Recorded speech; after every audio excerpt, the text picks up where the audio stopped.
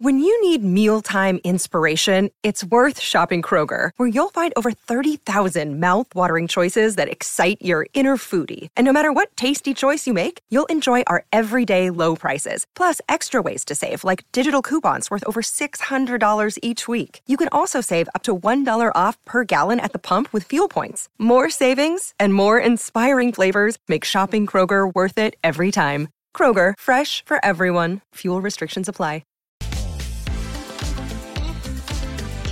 What is going on, everyone? My name is Andy. Welcome back to another FPL video. In this one, it's transfer tips for game week 26. So I'm going to go through some of the popular players being moved in and out of people's squads and discuss whether they are good moves or not. If you enjoyed the video, make sure to give it a like. Hit that subscribe button if you haven't done so already. And don't forget to check out Fantasy Football Hub. They have a 7-day free trial at the moment and up to 30% off. All the links you need to get signed up and give it a go are in the description below. Otherwise, let's jump into it. All right, let's start with Estepinian. And I think people that own him are probably not just worried about his minutes, but also a bit frustrated because when you start missing games like 5-0 against Sheffield United, you can't help but wonder what might have been. And I think if we look at his minutes recently, there's only one game in the last 4 where he's made it past 60 minutes. So I think Luton in game week 22 was the match where he was hooked at half-time.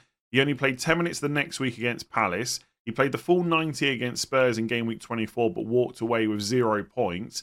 And then against Sheffield United in the weekend just gone, he only got 9 minutes. And I think for most people, right, it's time to start looking to sell him to someone else. And the final nail in the coffin for me was probably that Sheffield United game where Lamptey comes off at half-time and Estepinian's not the one to come on. And you just wonder, what is De Zerbi holding him back for? Have they just had a falling out? Is he just not happy with him at the moment? I'm not sure. Maybe there's something else there. If you've got more insight than me, leave a comment below. But I think Lamptey coming off and Estepinian not coming on would be a bit of a worry. So it's probably time to start looking to get rid. And it's not like they've got amazing fixtures for a long time. No matter what chip strategy you're on, whether you're free hitting in 29 or not, Estepinian's probably not a long-term hold because it's Everton at home this week, Fulham away in 27 and Forest at home in 28, none of which I would be worried about, by the way.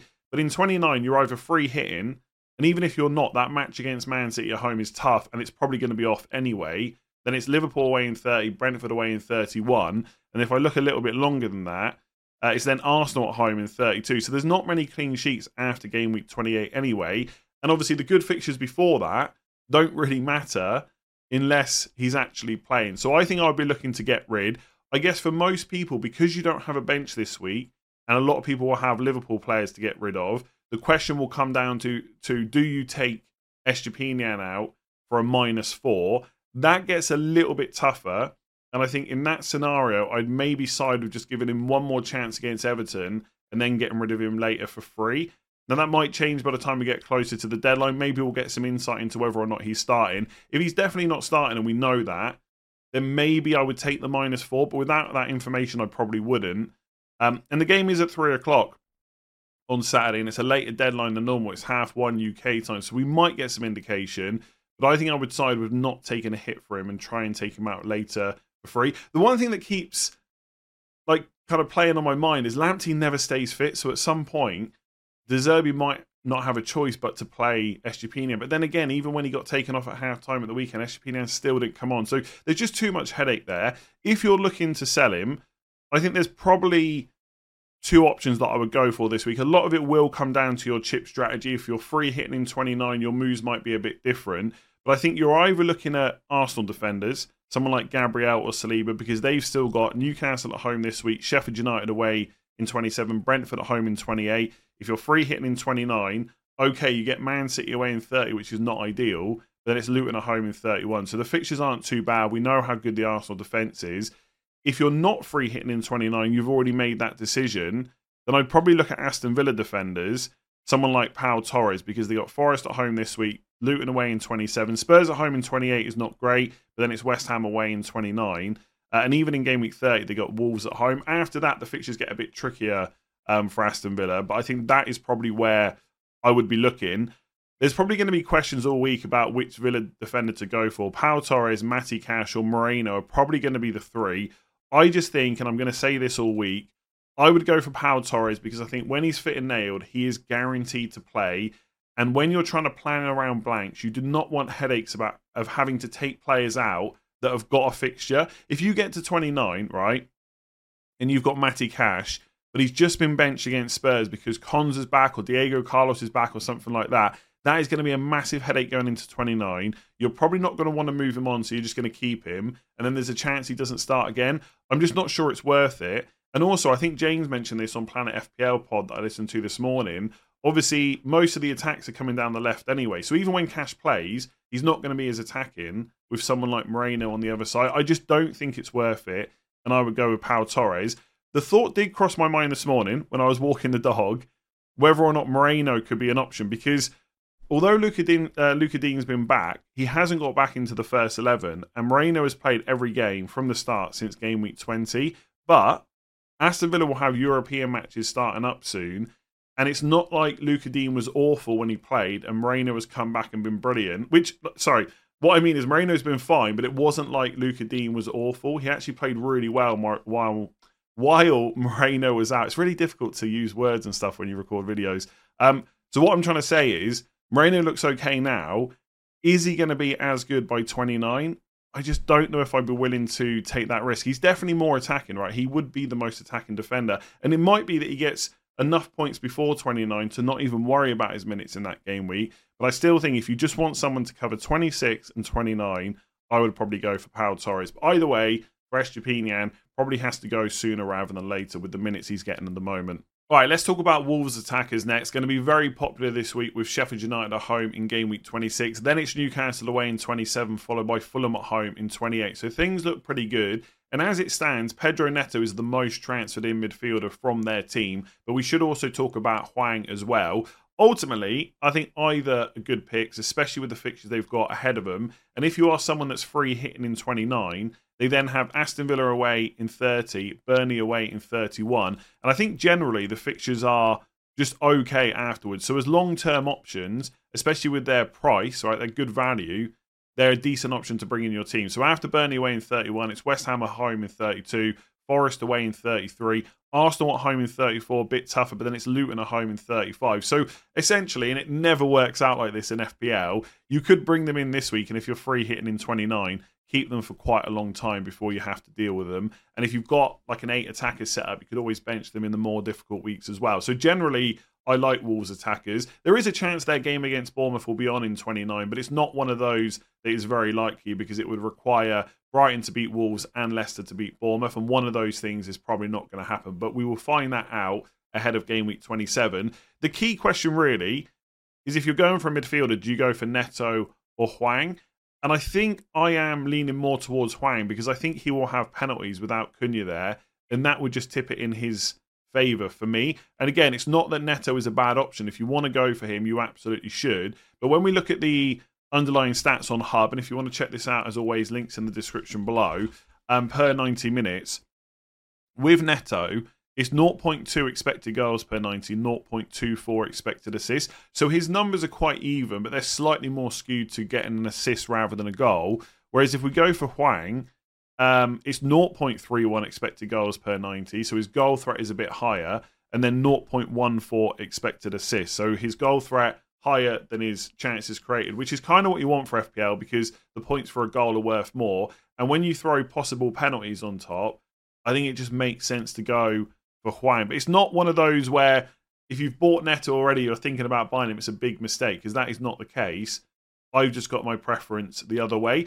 I also think, by the way, if money is an issue for you, depending on how your team is set up, I don't think a double up is completely out of the question because of how good the fixtures are for Wolves and because of that value there. Obviously, we've had other value players all season like Palmer that some people might have sold, Anthony Gordon as well. But right now, and now I've said it out loud, the double up, it does seem like a bit knee-jerky, right? I get it. But I just think Sheffield United at home right now looks like such a good fixture. Fulham is good in 28. Villa away in 30 is not bad. Burnley away in 31, all good. So I think you could go for the double up if it fit your team. Most people are just going to want one. I prefer Hwang. Neto is not a bad option, though, if you want to go for him. All right, let's talk about Dominic Solanke next. And the reason that I want to discuss him is to talk through whether or not there's any reason not to bring him in this week when he's got Man City at home, which obviously on paper is quite a tough fixture. But we know following that, it's Burnley away in 27, really good fixture, and then a great double of Sheffield United at home and Luton at home. I doubt that any team on paper will have a better double game week all season. If you were going to pick 2 teams to play against,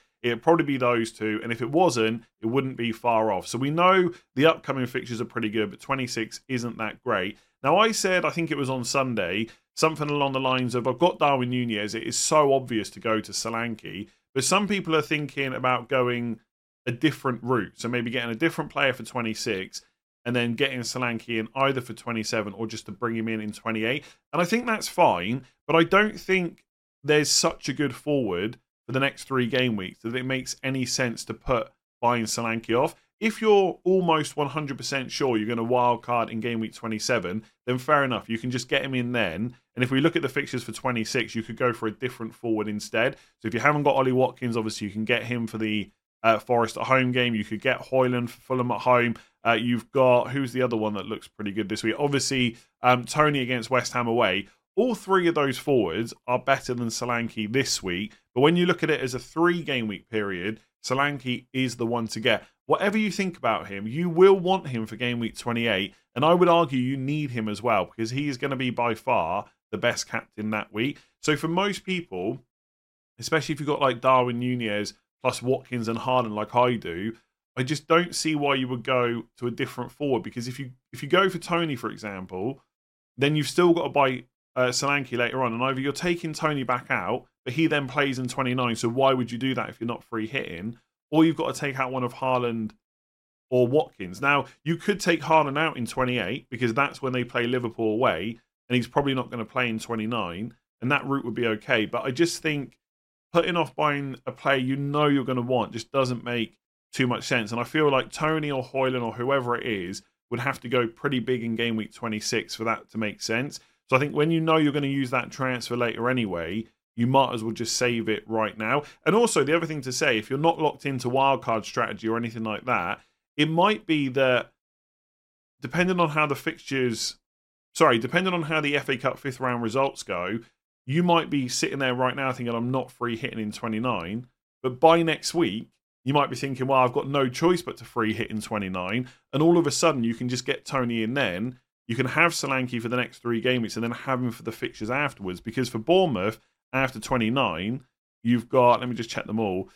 You've got Everton at home in 30, Palace at home in 31, Luton away in 32. I mean, even Man United at home in 33 and Villa away in 34 are not awful for someone who is nailed on 90 minutes, penalties, etc., and really good underlying stats too. So I just think it makes too much sense. Unless you're wildcarding in 27 or free hitting in 28 where you can just bring him in then, I just don't see why you wouldn't get Solanke, even though he's got Man City at home. I just don't think that any of those other forwards are worth that probable extra transfer. But if you want to go that route, that's perfectly fine. Like Tony might score so much against West Ham and Solanke could blank that it's worth it. I would rather just save it, especially when we're in a period of FPL where there's just so much other things to manage with blanks and doubles and stuff like that. Hey, it's Kaylee Cuoco for Priceline. Ready to go to your happy place for a happy price? Well, why didn't you say so? Just download the Priceline app right now and save up to 60% on hotels. So whether it's Cousin Kevin's Kazoo Concert in Kansas City, go Kevin, or Becky's Bachelorette Bash in Bermuda, you never have to miss a trip ever again. So download the Priceline app today. Your savings are waiting.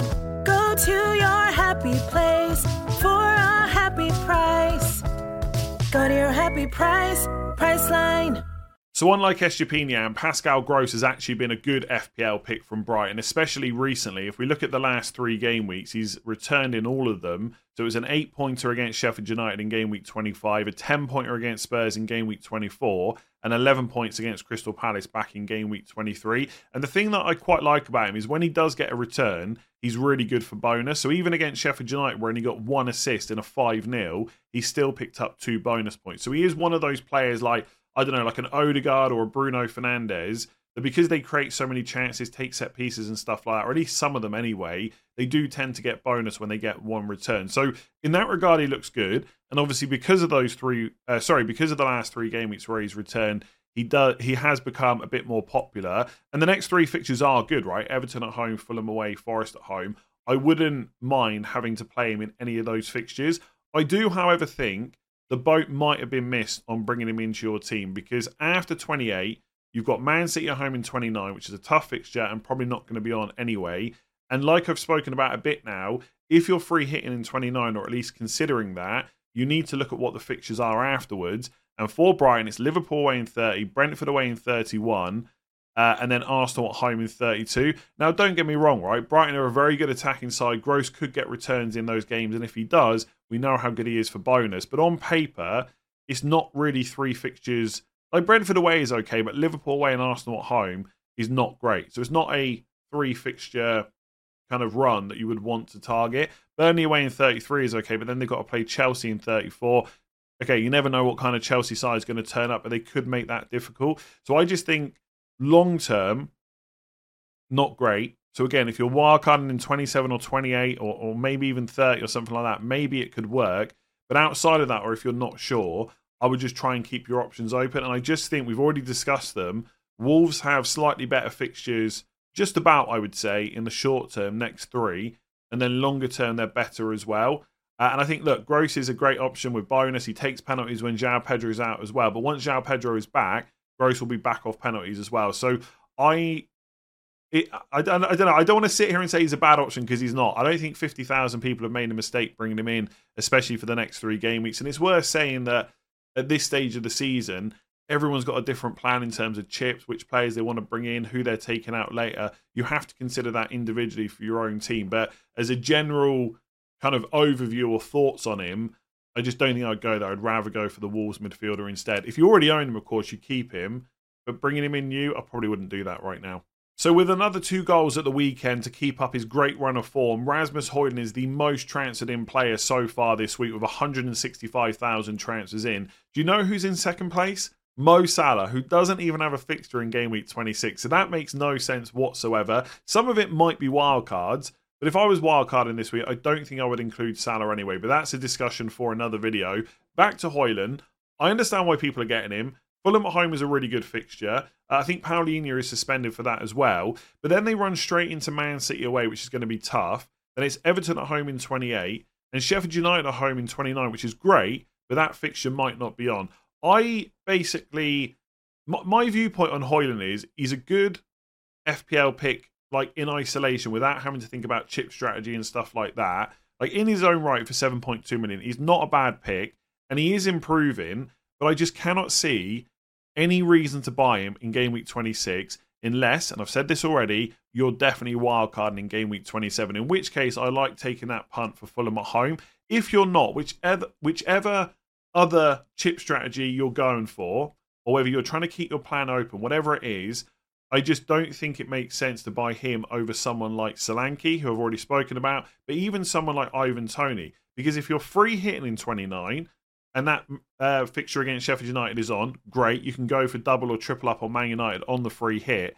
And if you're not free hitting, well, that game won't definitely be on, right? For Man United versus Sheffield United to be on in 29, Nottingham Forest will have to beat Man United in the FA Cup, which is possible, but it's not a guarantee. So if you're not free hitting that week, surely you would just buy Ivan Toney this week instead, who's got West Ham away in 26 and Burnley away guaranteed in 29, and is on penalties and definitely plays 90 minutes every week. Now, to be fair, Højlund's minutes are good, but Toney all round is a really good pick. The other thing to look at is the underlying numbers. Now, again, Højlund is improving, and per 90 minutes, he's at 0.36 expected goals, which isn't bad for such a young player in that Man United team.